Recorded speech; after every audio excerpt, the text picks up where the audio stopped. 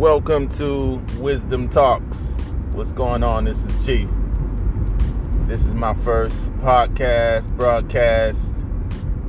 2021. And as I usually do, I'm just going to talk to you during my morning commute and break some bread with you. Many of you have been celebrating Passover. Just got done celebrating the resurrection of our Lord and Master Teacher, Yeshua HaMashiach. And it's a great thing.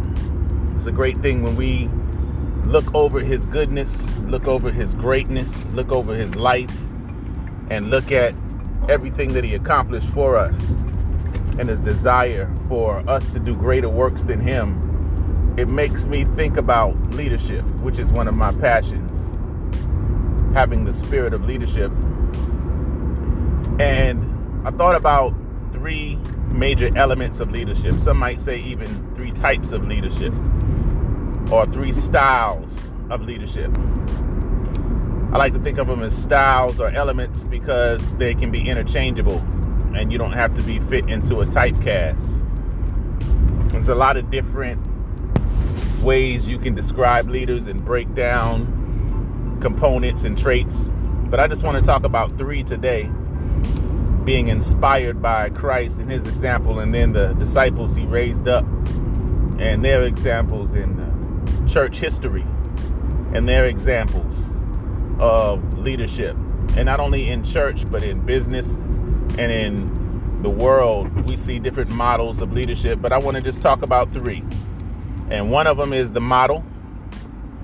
And I want to talk about the molder, or you might even call him the maker. And then I want to talk about the mentor. So you have the model, the maker, and the mentor. The model style is a style where the leader is very strong, very competent, very inspirational in what they accomplish themselves. A lot of times the model will just have you, if you have access to a model, they'll just have you watch what they do, see how they move, follow them, observe how they handle conflict, observe how they handle strife, how they handle challenges, observe how they build and create from scratch, observe how they may be diplomats in certain situations or confronters in different situations. The model, you just watch them and you learn from observation. They're modeling before you. They're inspiring you to think greater, to be greater, to do greater. But they're not necessarily inspiring you by focusing on you. They're inspiring you by focusing on their purpose. And you get inspiration for yourself by watching them fulfill their purpose. That's a model. There are many things that we can say about that, and we can build on it more later. But I'm just kind of giving you, just dropping seeds in the ground right now. So modeling is a great style. And some of us don't have access to models, so we pick models from afar. A model doesn't necessarily have to be relational. You watch them perform. You watch them do. See people like Michael Jordan. People have been inspired to play basketball and inspired to lead teams and inspired to do all kinds of things just by watching his example. So you have that. And then you also have the molder. The molder, or what I call the maker. And I'm using those interchangeably because I'm thinking about Christ telling us to make disciples. Make them. A disciple must be made. A disciplined one must be molded. This is one who deals more with your character. I think of the example of someone who's going into the military and going into boot camp and having to be exposed to a different culture and Their will is broken down. Their identity is broken down. Who they think they are is broken down. And now they're training you to come into this new understanding of what it means to be family, what it means to be who you are as a man or a woman, what it means to be you, focusing on your identity, focusing on you. So the molder, the maker, is more interested in focusing on you than focusing on themselves, building you, than showing you how they built their empire or built their network, built their podcast, built their show, whatever it is they're building. They're more focused on building you up. They're molding you. They're training you. They're challenging you. They're confronting you. They're confronting your weaknesses. They're confronting your fears. They're confronting your laziness, your hesitancy. So the molder is focused on you. So the model really focuses on their own purpose. But when you switch into the mode of molding and making, then you're focusing on the purposes of others.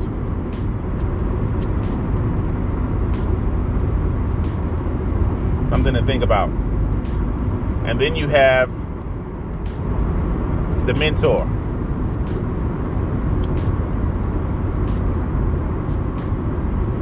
The mentor is really about building your skill, focusing on your skills,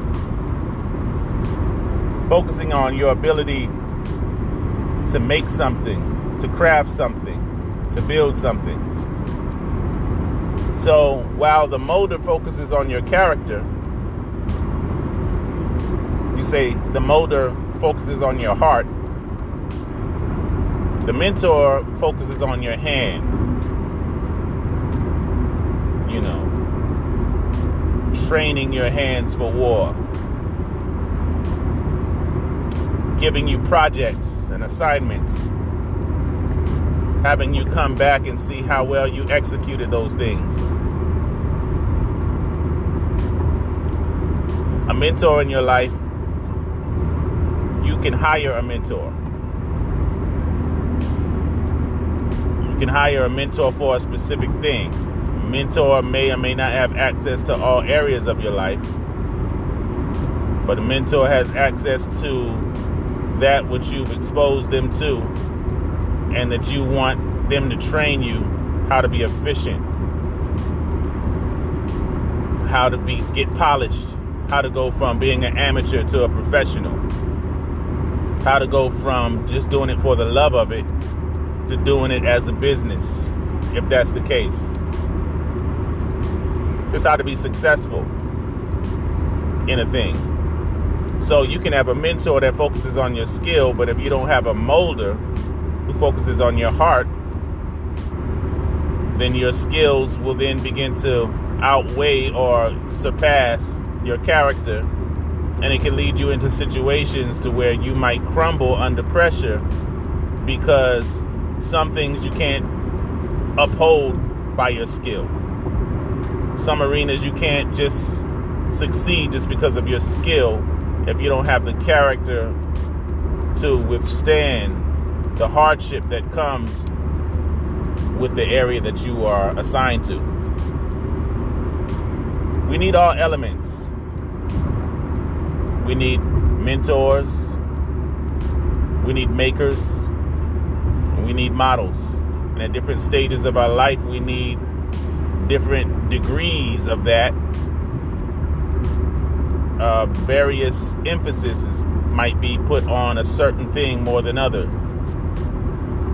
So they may emphasize, or God may emphasize in your life, I need you to focus on your skill right now. I'm sending you a mentor. Or go and find a mentor. There might be other areas where you have the skill, you have the character, but you lack inspiration. You don't see why it would be worth it to pursue this thing or that thing. So then you have a model who rises up and inspires you to be great.